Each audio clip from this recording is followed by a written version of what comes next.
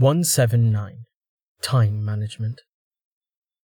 After 2 subjective days of grueling soul work, Rain woke, had a quick breakfast with Amelia, then left to freshen the camp and seek out Roma, before either of them got caught up in something. He found the rune scribe picking up a large urn of ink from Myth. In the following conversation, he learned that the shininess of the liquid didn't only come from Tel, but also from arcane crysts, though not as many of them. For muffle runes, Roma needed arcane aspected ink, and that's where Myth came in. Normally, when Tel and crysts were shattered, which took quite a bit of doing, they would dissolve away into nothing, much like the bizarre Tel metal alloy Tallheart had made once upon a time. It took an alchemist to properly powder them and bind them to the pigments. The runes themselves were interesting too. Unlike the spell they were named after, and unlike the muffler Tallheart had made for the Forge Wagon, currently quietening the steam engine powering the camp's lighting, Roma's runes didn't dampen sound in an area. Instead, they blocked it, following the surface of whatever they were painted on. When multiple runes were used, they linked up with each other in some way that Rain didn't understand, basically forming a shell of silence through which sound could not pass. This was a significant step up. Unlike with the muffler, one could hold a private conversation inside the protected space, without resorting to handcode. One caveat to all of this was that mana manipulation couldn't charge runes directly. Specially designed intake runes were needed for that, and while Roma could draw them, he hadn't yet worked out how to link them to anything else. Until he figured that out, he and Tallheart would be the only ones able to recharge the muffle formations via the Energize rune skill. Myth's ink was capable of holding enough mana to power a muffle rune for a few days, so it wasn't exactly a problem, but it did mean more Tel spent. Crafting was expensive. While it was true that Rain, Tallheart, and Amelia had brought back a small mountain of Tel and crysts from the depths, the company's only real source of income right now was Dozer. Rain had several experiments queued up related to the slime's money conjuring, but as things stood, the tiny essence slime was only able to condense a dozen or so Tel in a day before he began refusing Rain's mana. Unless that changed, there would simply be no way he could keep up with demand. Bidding Roma farewell, off to visit Tallheart and Starvo as his first customers, Rain went to find his adjutant. At his request, Tani had collected a list of items requiring either the captain's authority or his particular set of skills. First up was a quick meeting with Samson on the camp's defences, in which Rain learned that one of the hunting teams had encountered a crawler vine yesterday. He readily agreed with Samson's suggestion that the teams be doubled up for safety, given the danger that the animate plants presented. Tallheart would be pleased to learn they were around, certainly, but for humans, there was no upside. They weren't even monsters, somehow, so they didn't drop Tel. The next item on Tani's list brought Rain down to the blasted area he'd created the day before. People had started referring to it as the Scar, and the plan was to use it as a staging ground for the caravan. The far bank of the stream was a bustle with activity, but Rain's current task had him visiting Corin and clubs, who were presently working on this side to deepen the stream and dry and flatten the surrounding area. As a geomancer and a hydromancer, they were both able to sculpt mud, using earth manipulation and water manipulation respectively.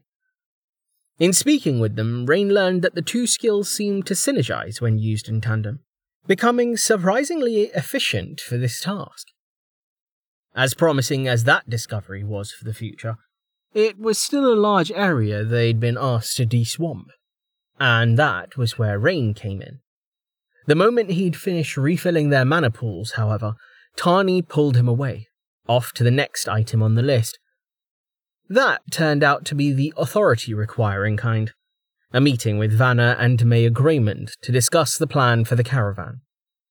Rain and Tani crossed the stream, not using the partially constructed bridge Vestval's carpenters were working on, but simply wading across.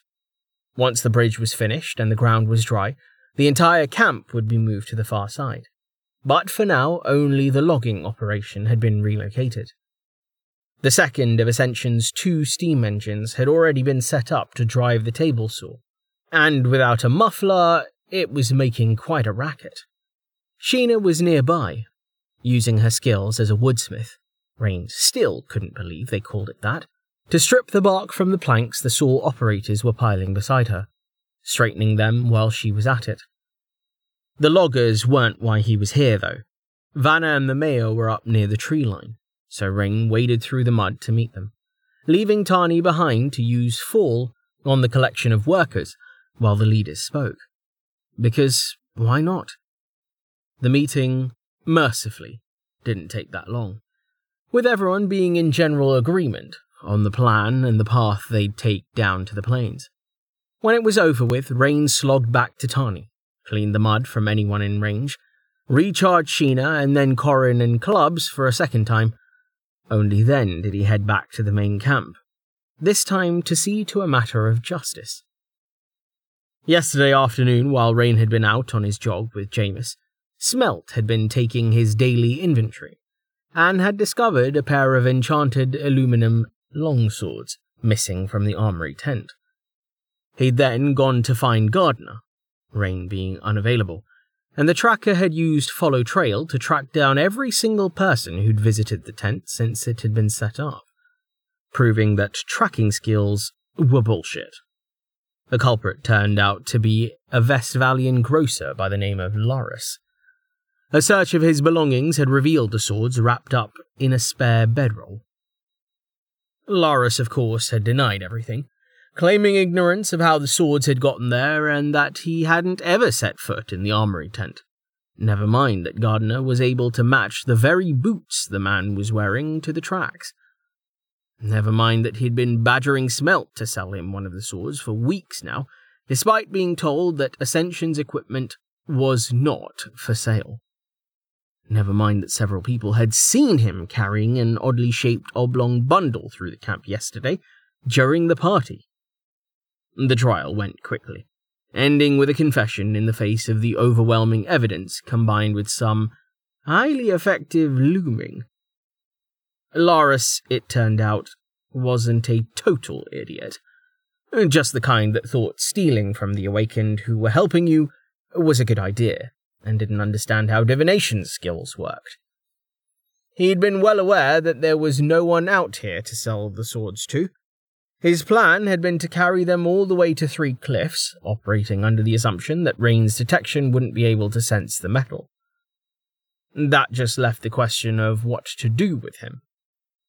Rather than slapping the thief with a fine for the cost of what he'd stolen, which was basically impossible to determine, as aluminum was unknown to the market at large, or lop off his hands, which was suggested a depressing number of times by people who should have known better, Rain sentenced him to time out.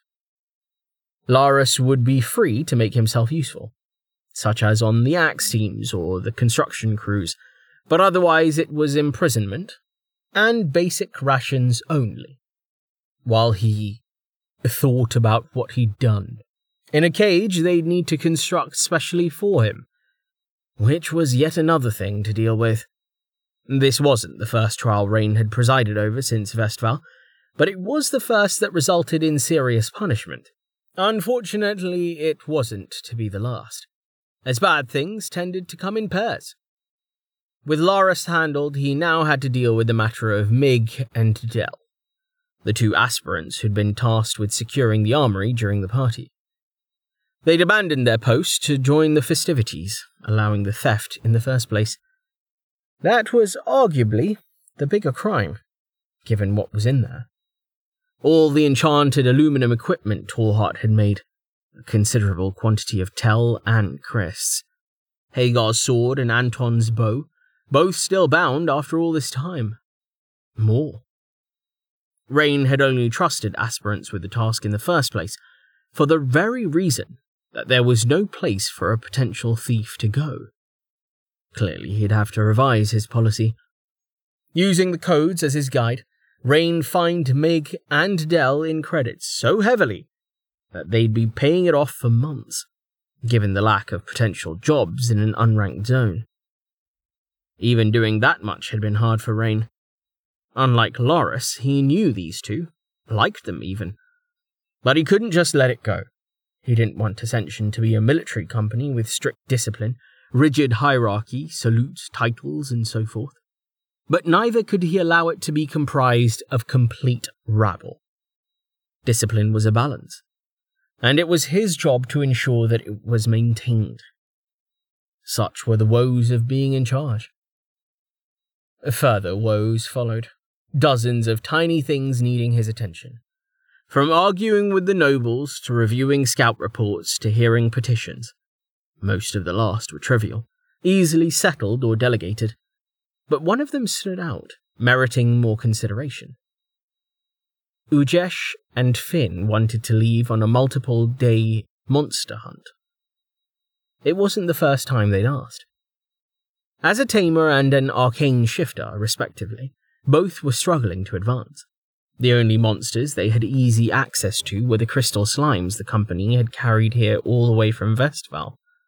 And Dozer, technically, but he didn't count, being bonded to Rain and thus immune to their skills. Ujesh could have easily bonded any of the slimes, but he hadn't. Not even one of the greater variety. Crystal slimes had basically zero combat ability, and tamer bonds couldn't be revoked without a skill in a tier he didn't have access to. Finn had a different problem. Arcane shifters could inherently reacquire monster patterns, though they only had one transformation slot to start. Overwriting it basically meant starting over without any of the alterations you'd made to your form. That was a minor issue. The real problem was that being a crystal slime was apparently quite unpleasant. Finn had gone into great detail, describing the claustrophobic lack of sight, the unsettling bonelessness, and the overwhelming urge to clean everything in hearing. The echolocation and the difficult-to-describe full-body taste, smell, sense were also problems. The total package worked great for Dozer, but for a human mind it was a bit much.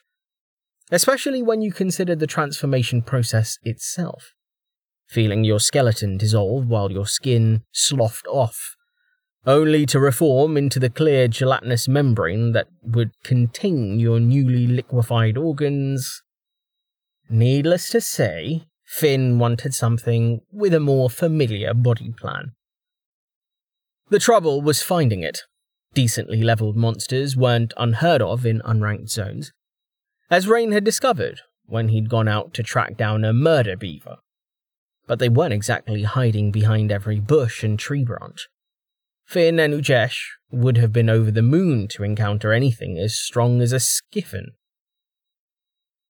Generally, monsters outside ranked zones were aberrant, having spawned, gained some level of intelligence, then left to wander in contradiction of their instincts.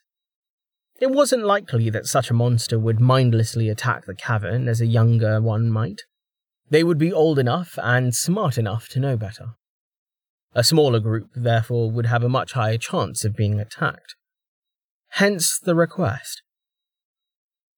After some discussion, Rain decided that the potential benefits outweighed the risks, now that they were stopped. Then authorized a 5-day scouting and hunting expedition.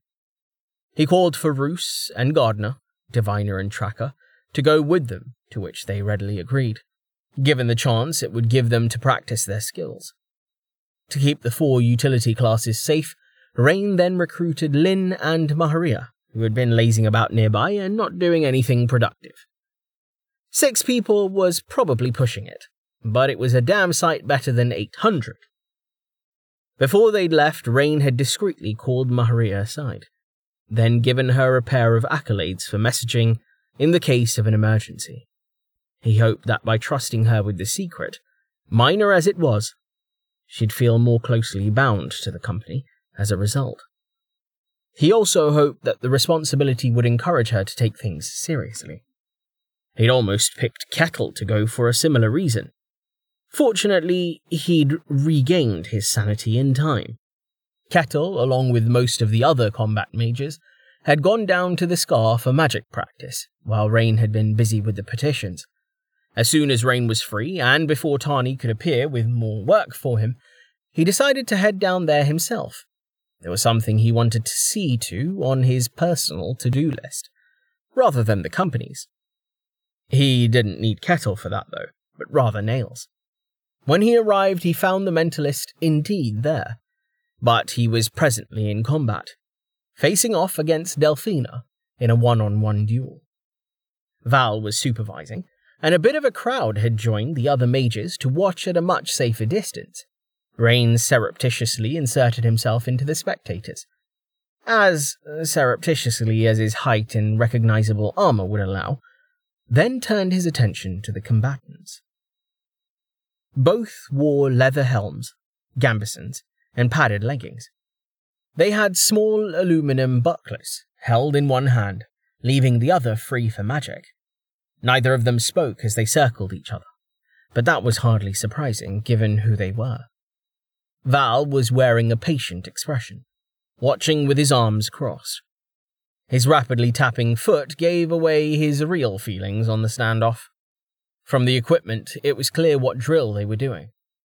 The goal here would be to strike your opponent's body, which was made difficult by the attractive force of the metal bucklers.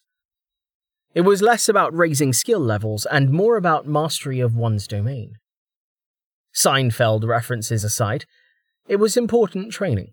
Just as Amelia could shove a healing word through metal armor someone else was wearing, a practiced mage would be able to keep the bucklers from disrupting their spells. It was easier for your own buckler, as long as you kept it away from your casting hand, that was. But to have any hope at all of getting past your opponent's buckler, a spell had to be cast perfectly, with no environmental leakage whatsoever. The only way to do that was to practice until you had ground the skill's mana pattern into your very soul. Or so it was said.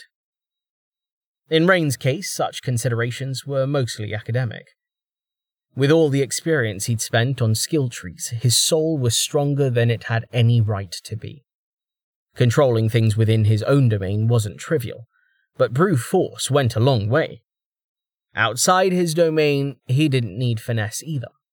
Auras burned environmental mana, catalyzing it as they went everywhere and hit everything. If his spell patterns leaked, so what? It was just more fuel for the fire. And if there was any minor efficiency loss, again, so what? He was an engine of change. He oozed mana out of every pore just sitting there. Rain had obviously tried on and off to refine his own magic anyway, but it was more out of a desire to understand than for any immediate benefit. Unfortunately, he'd had little to no success. Mana manipulation was a blunt tool, and the mana patterns Rain's skills followed were both hellishly complicated and just stupid fast. It grew exponentially worse the more metamagic you threw into the mix. At maximum focus boost, Rain thought that maybe, just maybe, he might have detected a few places where energy wasn't flowing properly, but he still hadn't been able to do anything about them. Harken all the way back to when he'd first tried messing with Purify in the Fel Sedanis Guild Hall. Any attempt to change a skill's pattern resulted in its total collapse. There were probably several hundred to-dos on Rain's list about the topic at this point. None of them, however, were high priority. For people who needed to aim, it was much more important. Starvo, for example, could snipe a fly out of the air with an ice bolt so clear and razor-sharp that it looked like a crystalline dagger. When Maharia used the same spell, she conjured jagged bluish chunks, launched amid swirls of frost. Starvo didn't have her levels, and with less metamagic boosting the spell, there was less energy to control. But that wasn't the main reason for him being so much better. He'd literally been using the spell since before she'd been born. Without warning, Nails gestured with his free hand, pulling Rain out of his musing. A wispy cloud of pink energy shot toward Delphina, and Rain immediately placed the skill as a mental blast, the only spell in Tier 0 psionics. He was intimately familiar with it, having tanked many a shot while training Mental Ward. The colour was also a dead giveaway. The appearance of spells varied from person to person, and in rarer cases so did their effects. Some, like Chamis, could nudge a spell's colour slightly depending on their whims. Generally, though, each element had a colour. Mental spells were some shade of pink, 99 times out of 100. If the colour bothered Nails, he never complained. Not that the man ever complained about anything. Delphina darted left, her long black hair streaking from beneath her helmet as she raised her buckler to block. Despite beginning to curve toward the metal at the last instant, the shot still missed wide, streaking toward the watching crowd only to vanish upon reaching its maximum range. Delphina, meanwhile, had already responded in kind, jabbing a gloved hand at Nails with 2 fingers extended. Like liquid fire from a flamethrower, a thumb-thick orange beam lanced toward the Mentalist as he raised his own shield to block. Magma Ray was Tier 1, and while it had the same damage as the Tier 0 Solar Ray, it was quite a bit slower. It was infinitely better than resisting metal's pull, due to the physicality of its image, though. This proved to be insufficient. The beam curved to strike Nail's shield in the dead center. Rain let out a sigh of relief, only now realizing that he'd been holding his breath. Though it looked deadly, Magma Ray was probably the least dangerous of Delphina's options in the context of training.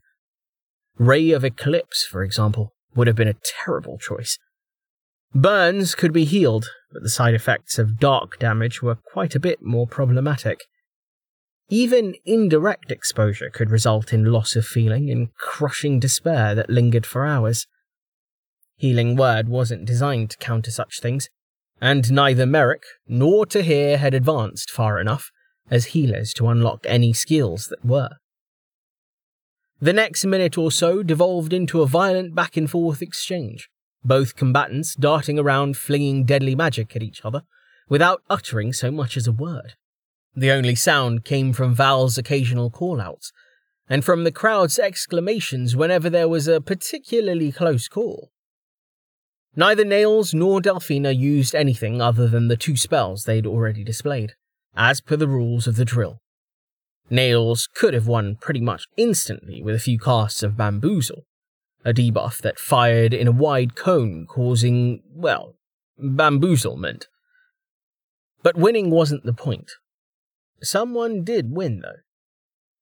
The furious exchange ended when Nails failed to raise his shield in time, and Delphina's Magma Ray clipped the top of his helmet. Val immediately called a halt, though Nails wasn't harmed in the slightest, likely having several heat resistance rings tucked away on the hand behind his shield. Of the 2, Delphina had been the one in more danger in this bout. Ascension still didn't have access to mental crysts, so she would likely be using strength rings to boost her health. Rain smiled, walking forward and thinking of how far Ascension had come, as Val called the 2 combatants to him. As Rain drew nearer, he saw that Delphina looked like she wanted to run and hide. Out in public like this, having just won, and with Val singing her praises, she was in serious danger of shutting down completely. Rain increased his pace, arriving before Val could do anything stupid, like grabbing her hand to raise it in victory. "Rain!" Val said, laughing and greeting Rain with a wave. "These 2 have come a long way. We'll make proper due lists of them yet." "I'm glad you're having fun, Val," Rain replied, smiling easily.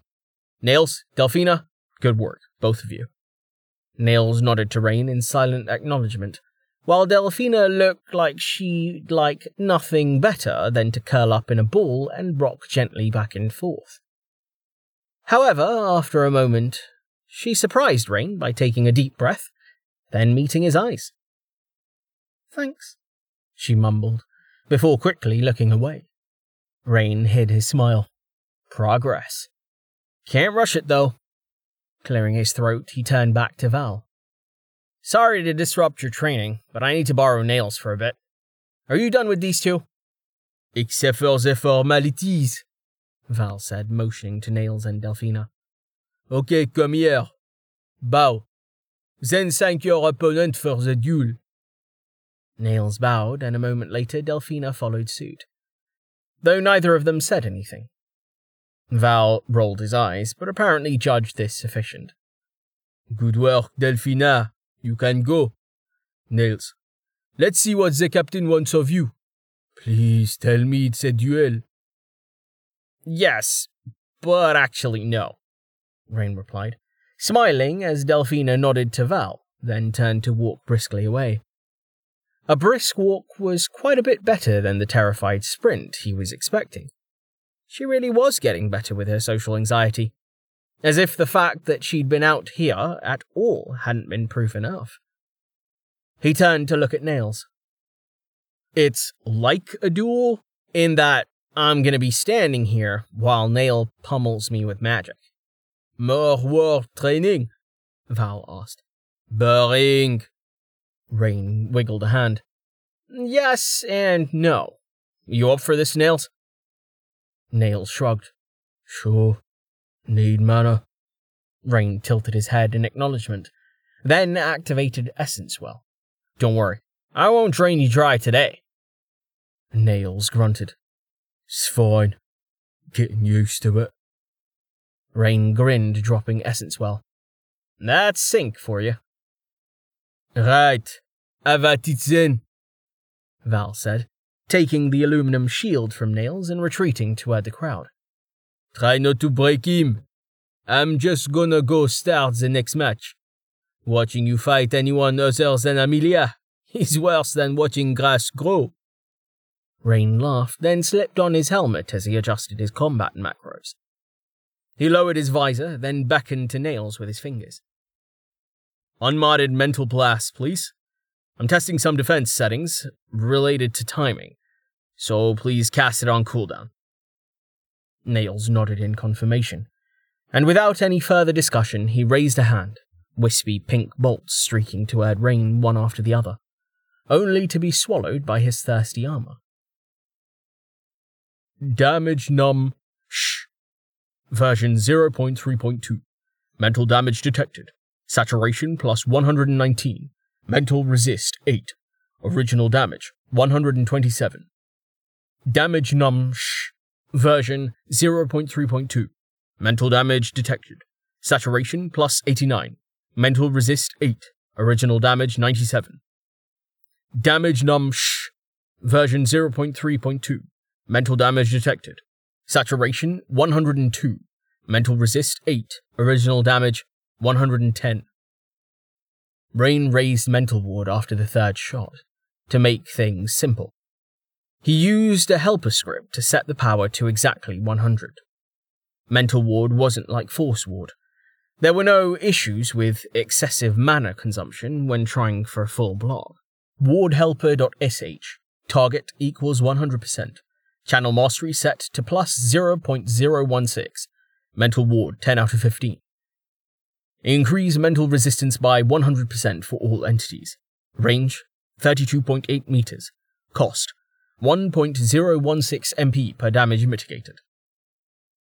At the same time he activated the skill, Rain shifted his perspective, explicitly prioritizing the defense of his health first, saturation second, and mana third. Without making a mental effort, Mental Ward wouldn't even trigger, his armor being perfectly capable of swallowing such puny attacks on its own. When the next bolt arrived, it struck a translucent distortion in the air, the energy dissipating like ripples on a pond.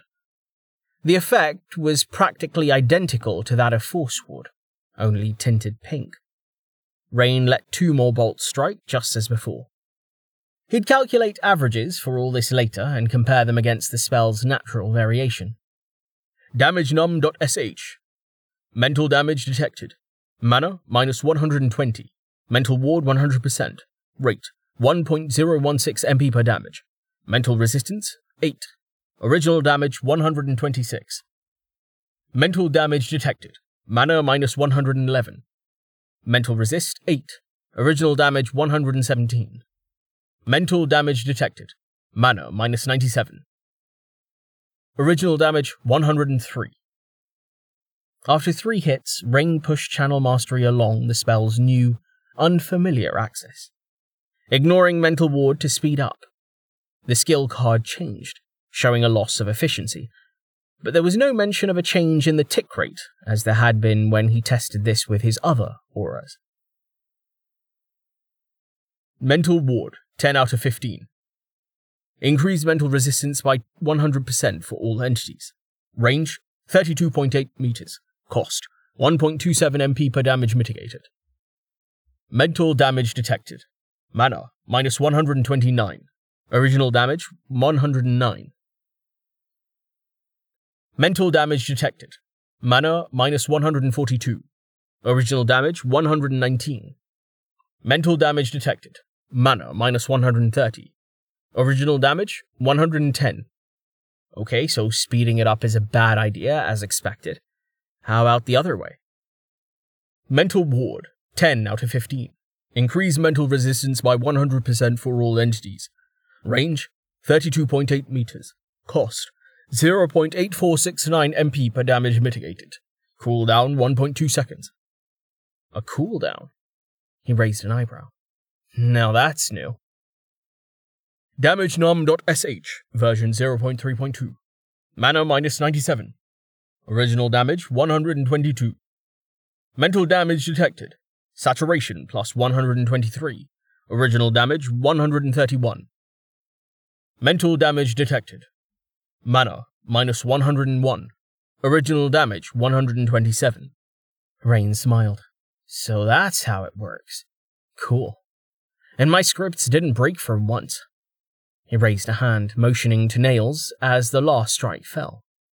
That's good, you can stop for a bit. Lifting his visor so he could scratch his beard, Rain took a moment to think. Okay, so when I speed up the tick, it does basically nothing.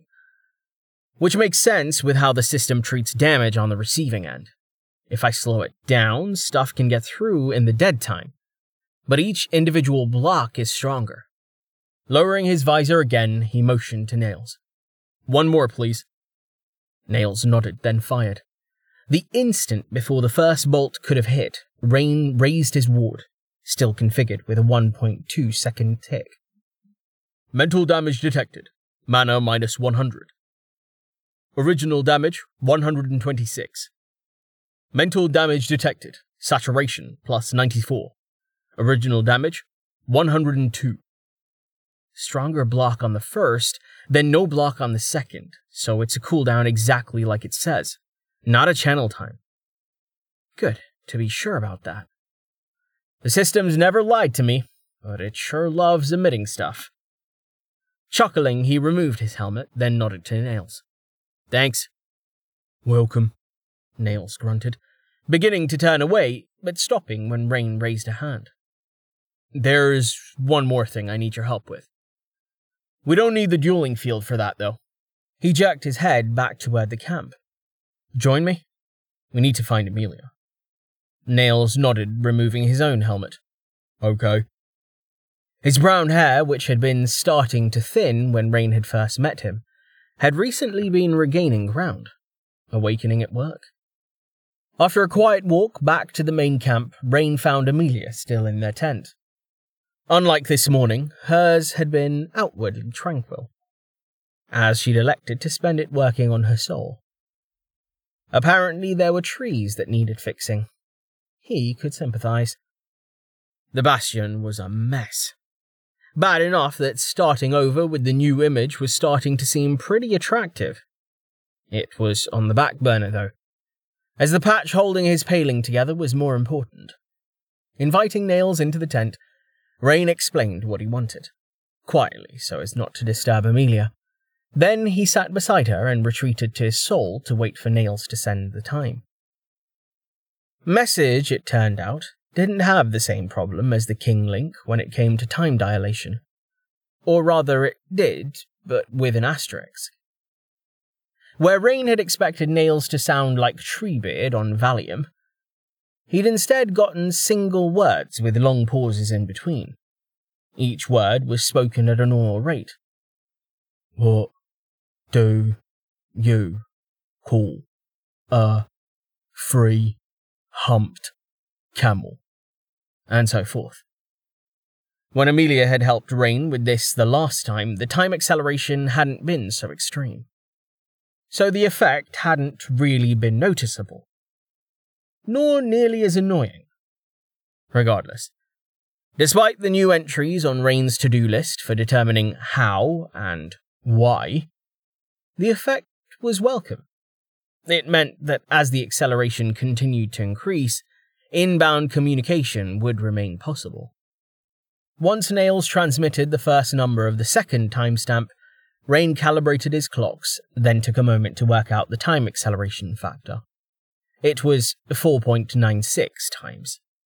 Roughly what he'd estimated before. Returning from his soul, he then had Nails send the time to Amelia, prefaced by a warning that he was about to do so. She woke almost instantly after the final message to thank him, and not long after, Nails left, neither knowing nor having asked about what any of this was for. He was cool like that. In his shoes, Rain would probably have died from curiosity. The moment the flap closed behind Nails, Rain turned to pounce on Amelia. She, knowing him all too well, smiled and stated a number before he could even voice the question. After a quick retaliatory kiss, Rain opened his interface to work through the math for the acceleration factor she'd given him. Rain time acceleration, 4.96 seconds per second. Amelia time acceleration, 1.71 seconds per second. Tall hot, hashtag to do make clock, hashtag to do rumble rumble rumble.